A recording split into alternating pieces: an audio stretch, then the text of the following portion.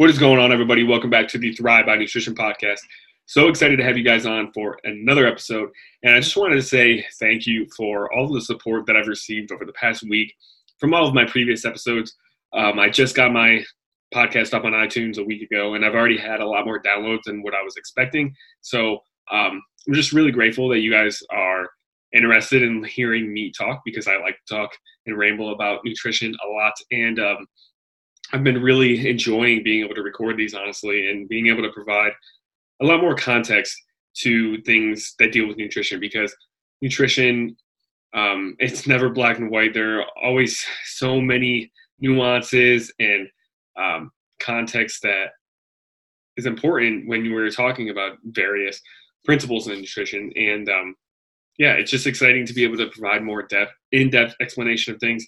And I'm excited that a lot of people are interested in, hearing about it. So I do have one favor to ask of you guys, is when you guys are listening to the podcast, or maybe you're watching the video online on YouTube, take a screenshot of it, take a picture of it, and post it on whatever social media platform you use the most, and just kind of say what your biggest takeaway from that episode was. And even if you don't do it publicly, just message me and let me know what you thought of the episode that you listened to, because I love to receive feedback from you guys on things I can improve on, things you want to hear more about, things you liked hearing about. And if you share it on your social media, maybe somebody that would listen to it and they would enjoy it too and take something away from it. So just wanted to ask you guys to do that. Obviously you don't have to, but I would definitely appreciate it. So today, this week's episode, we're going to go over 3 common nutrition myths. Only 3, because I have a huge list of like 10 of them. But if I was going to go in depth on 10, this podcast would end up being 1 to 2 hours long at least, probably.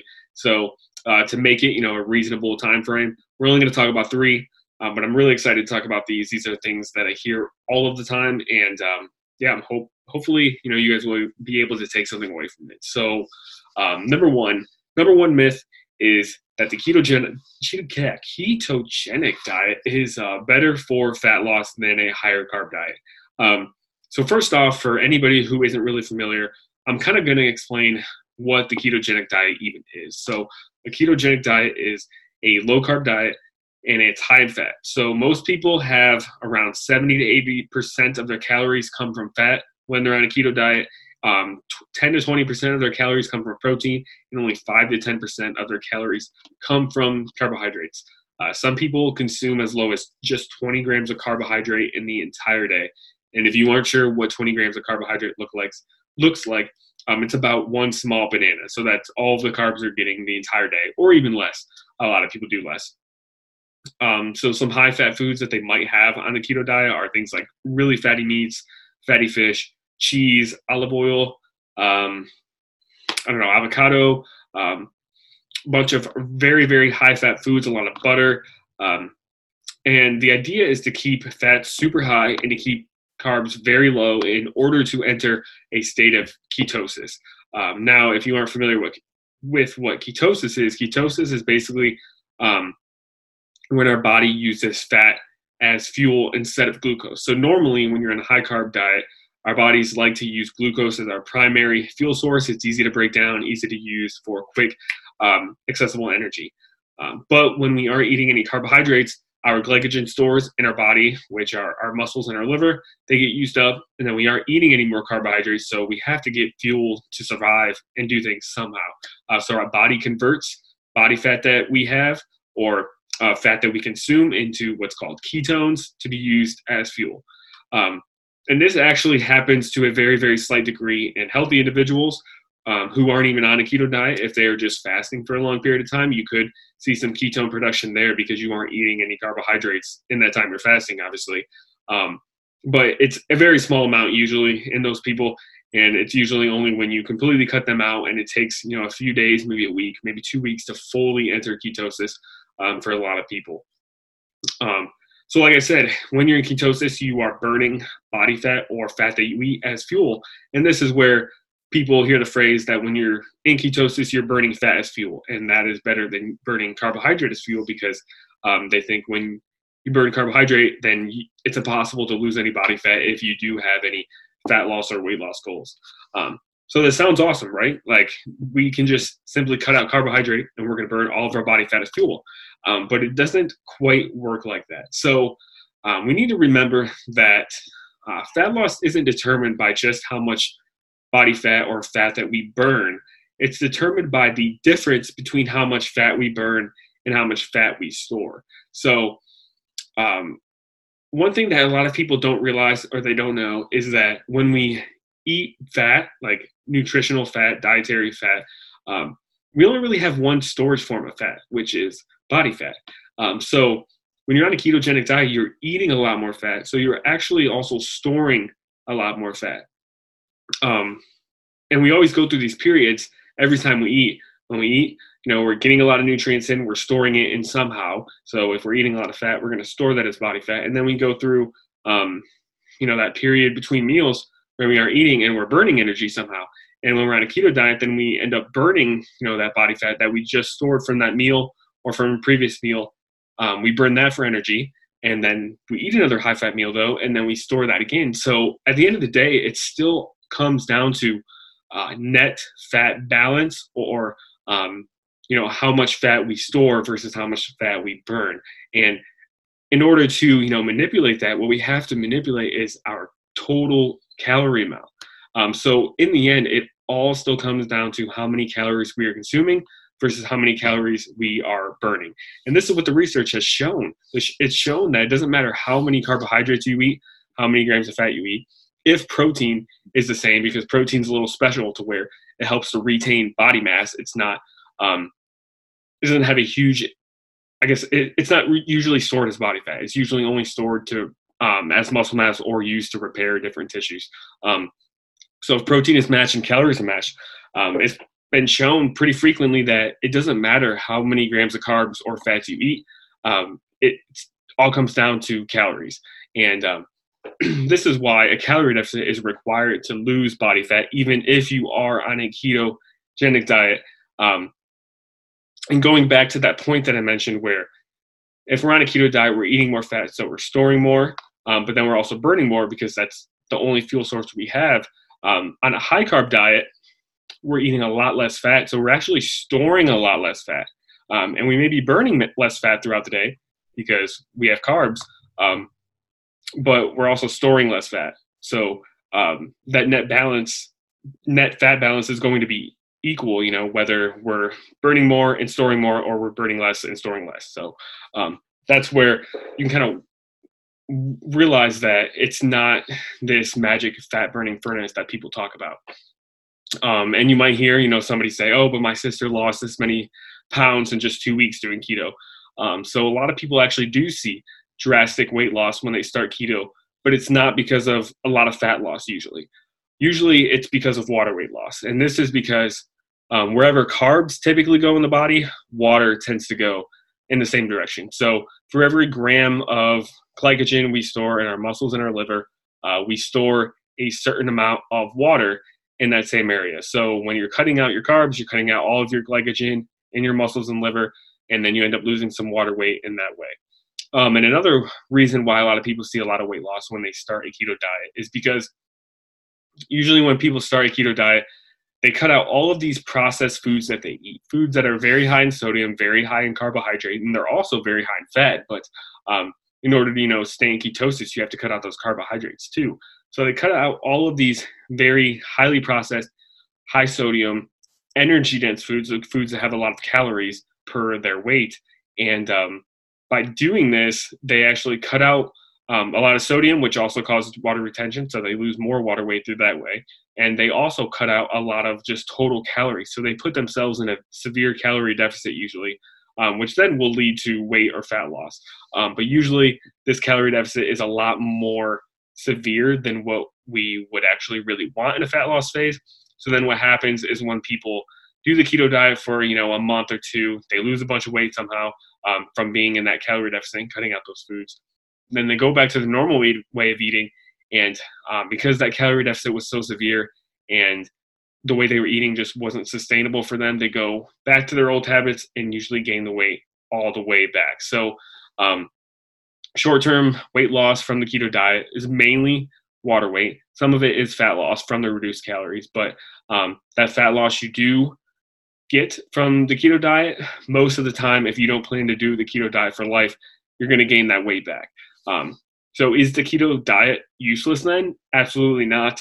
It can be beneficial for people who have some kind of seizure disorder or epilepsy. This has been shown in research. It can be beneficial for some people like that in conjunction with their medications. And then other people also have reported some reduced hunger when they are in ketosis. So some people do benefit from eating this way in order to maintain their weight or lose body weight. But it's a very small population of the people that can actually sustain it. But if you are somebody who, you don't really like carbohydrates and you feel like you can eat in a ketogenic manner for the rest of your life, and no problem, and you would enjoy it, then 100% I would say, give it a shot and see if you like it. But with that being said, just realize there's no magical benefit to it for fat loss. So that is myth number one. Myth number two is another really interesting one, which is GMOs. And a lot of people think that GMOs are bad for us. And I don't think a lot of people even realize what GMOs actually are. I think they just hear that term and they automatically think it's some conspiracy by the government to try to kill us all.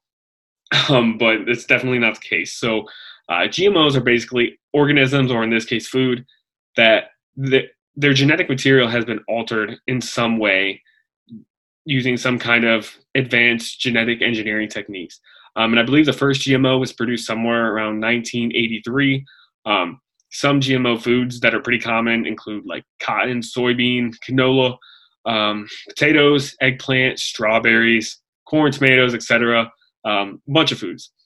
So what do GMOs even do? What is even the point of genetically modifying foods? Like, what's the point? Just keep it natural, So one reason is that some foods aren't really able to grow in some areas of the world. So, for example, the papaya has been genetically modified to resist a certain virus that's in Hawaii. That way they can actually grow papaya there and have it for the population. I believe around 80% of papayas in Hawaii are genetically modified, and without it, there would be no papaya industry there, and people wouldn't be able to enjoy papayas just because they're in Hawaii, which, it's pretty sad when you think about it. But also, genetically engineering foods can help them grow faster, which means we can produce more food in a shorter time period for the entire world, and we can actually use the land more efficiently. So without genetically modifying any foods, we may have to use a lot more land, cut down a lot more trees, use a lot more forest land in order to produce the same amount of food that we're producing right now, which obviously isn't the best for the environment. We want to use as little space of the environment as possible to produce the most food. It can also help with reducing pesticide use, because by genetically modifying some foods, they can be resilient towards some of these bacteria and viruses, things like that the pesticides need to be used on to, just keep away, I guess. Genetically modified foods can also be more resilient to grow in certain places that experience drought or don't have as much rainfall. So areas, not in the U.S., around the world, where they don't really have the money to import a lot of foods, and then they don't have the environment to really grow the foods there. You can genetically modify foods to make them better able to grow in those areas, so people aren't starving there and people aren't having any hunger issues there. And some GMO foods have also been reported to be higher in nutrients and contain more minerals and vitamins than some traditionally grown foods. And sometimes they've even been reported to taste better than some of these foods too. And with all of the food waste we have, GMO foods can also help to increase the shelf life of some of our foods. That way we aren't wasting as much and they don't go bad as fast. So there are a lot of positive things about GMOs or genetically modified foods that people just don't really realize. And so now we have to ask the question, despite all of these potential benefits of GMOs, do they have any negative influence on our health? So many people believe that GMOs are bad for our health and can result in things like cancer. Some even believe that they can be the cause of some chronic diseases like obesity, diabetes. Um, and there are some concerns that GMO foods can lead to the mutation of certain viruses and bacteria because they aren't able to reach these foods, so they mutate so they can. But this is mostly just speculative. There's not really any research showing this. And as far as long-term health effects of GMOs, there have been no negative ones found.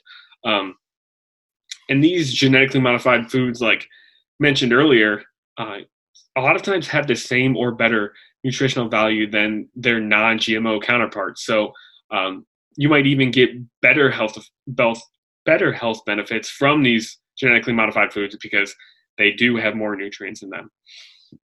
So I guess one thing that you might be wondering then is, why do people think they're so bad for us then?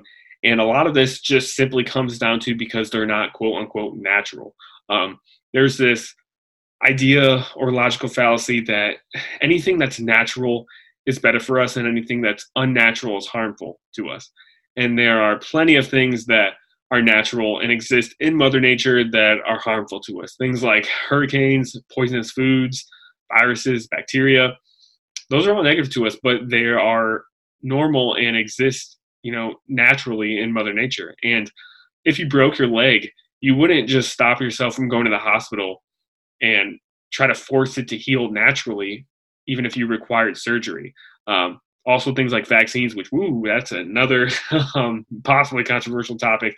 I'm not going to get into that one because, But vaccines, antibiotics, even like phones, cars, airplanes, all of these things benefit us, and they positively contribute to our life and help us and help our health, some of them, and they aren't quote unquote natural. So saying something is either good or bad based on just because it's either natural or not, it's just painting everything with a very broad brush, and it's not always true. And we can think with more context and think with more nuance and think more critically and more in depth about things than just trying to say things are always good if they're natural or always bad if they're unnatural.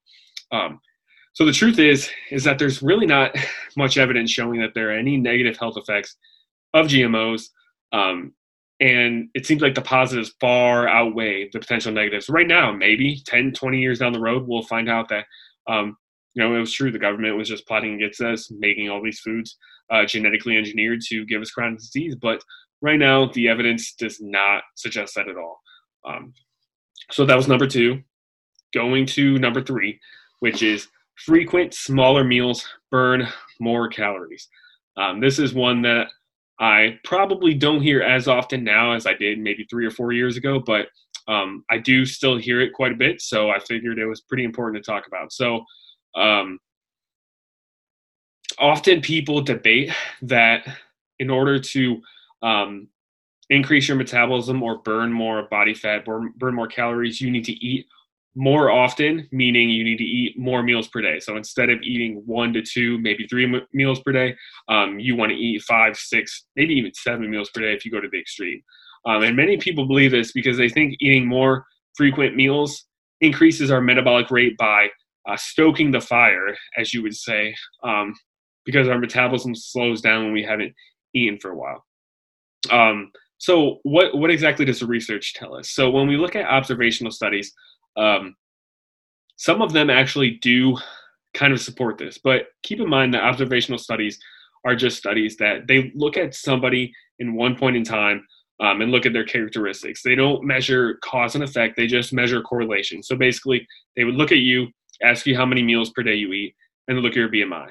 And, if you ate frequent meals, like 5 to 6 meals per day, and you had a high BMI, then you would go into that category where, your high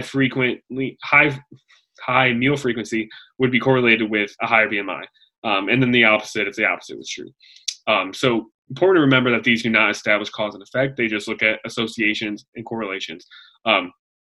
But some research does show that the more meals you eat per day, the lower your BMI is.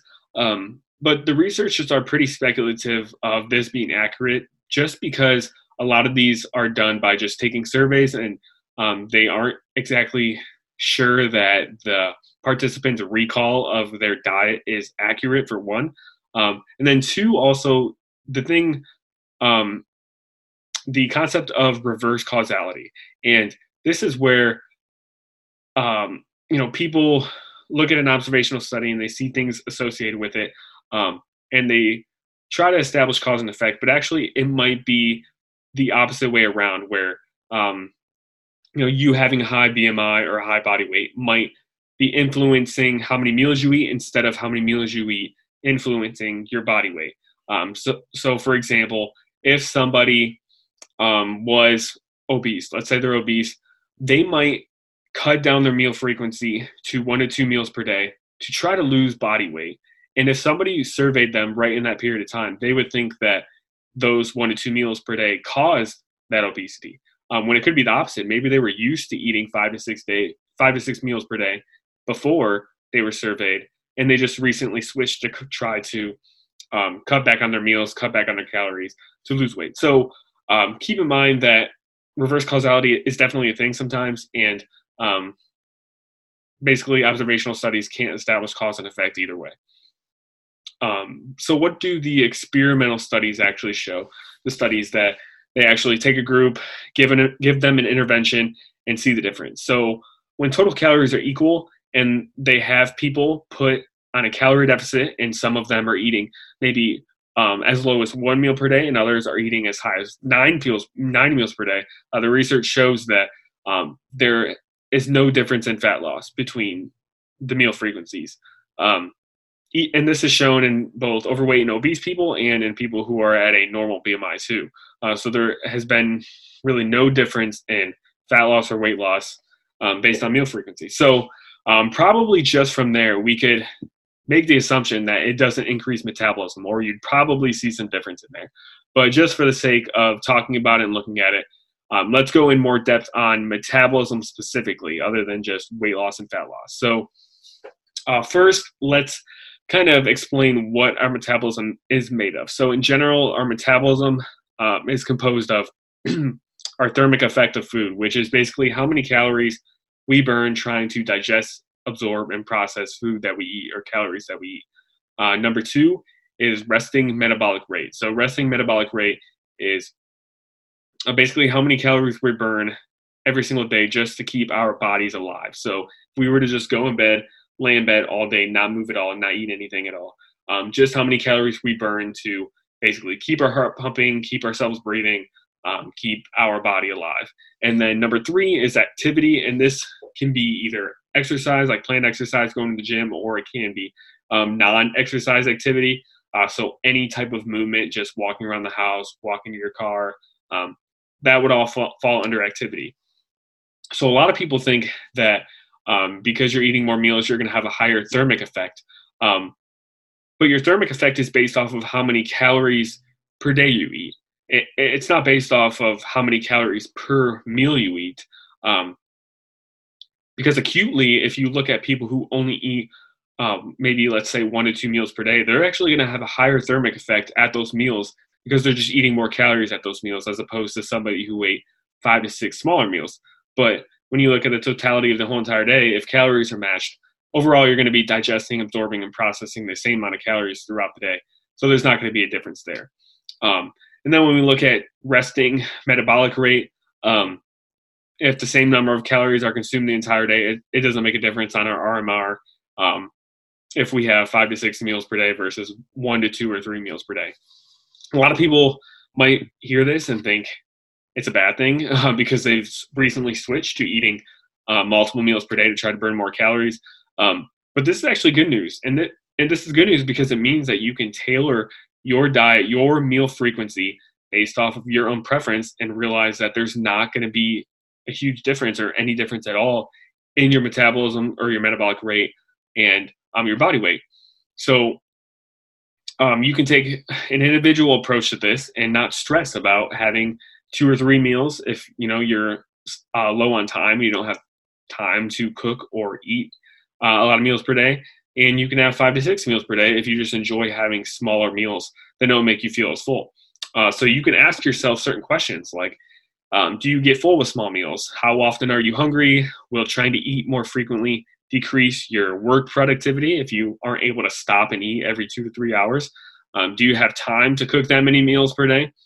Do you get too full with larger meals and aren't able to maintain your weight, or you aren't able to actually put on weight if you are trying to build muscle, if you are only having 2 meals per day? So you can ask yourself those individual questions and tailor your approach exactly to your preference of how many meals you like to eat per day. So those are the 3 nutrition myths I wanted to go over today.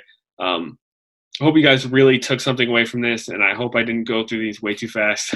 But there are a bunch of other ones that I'll probably cover in future episodes. I just don't want this to be extremely long. Other ones that I might be covering in the future, just so you guys are aware, so you can subscribe if you're interested in those, are things about artificial sweeteners and those being bad for our health or being bad for our gut health specifically. The fact that people think that organic is healthier than conventional foods. The idea that sugar automatically causes weight gain. Things about high protein diets and how people believe that they are potentially bad for our kidneys. And then how many grams of protein you can absorb per meal. So those are other topics that I'm going to cover in the future.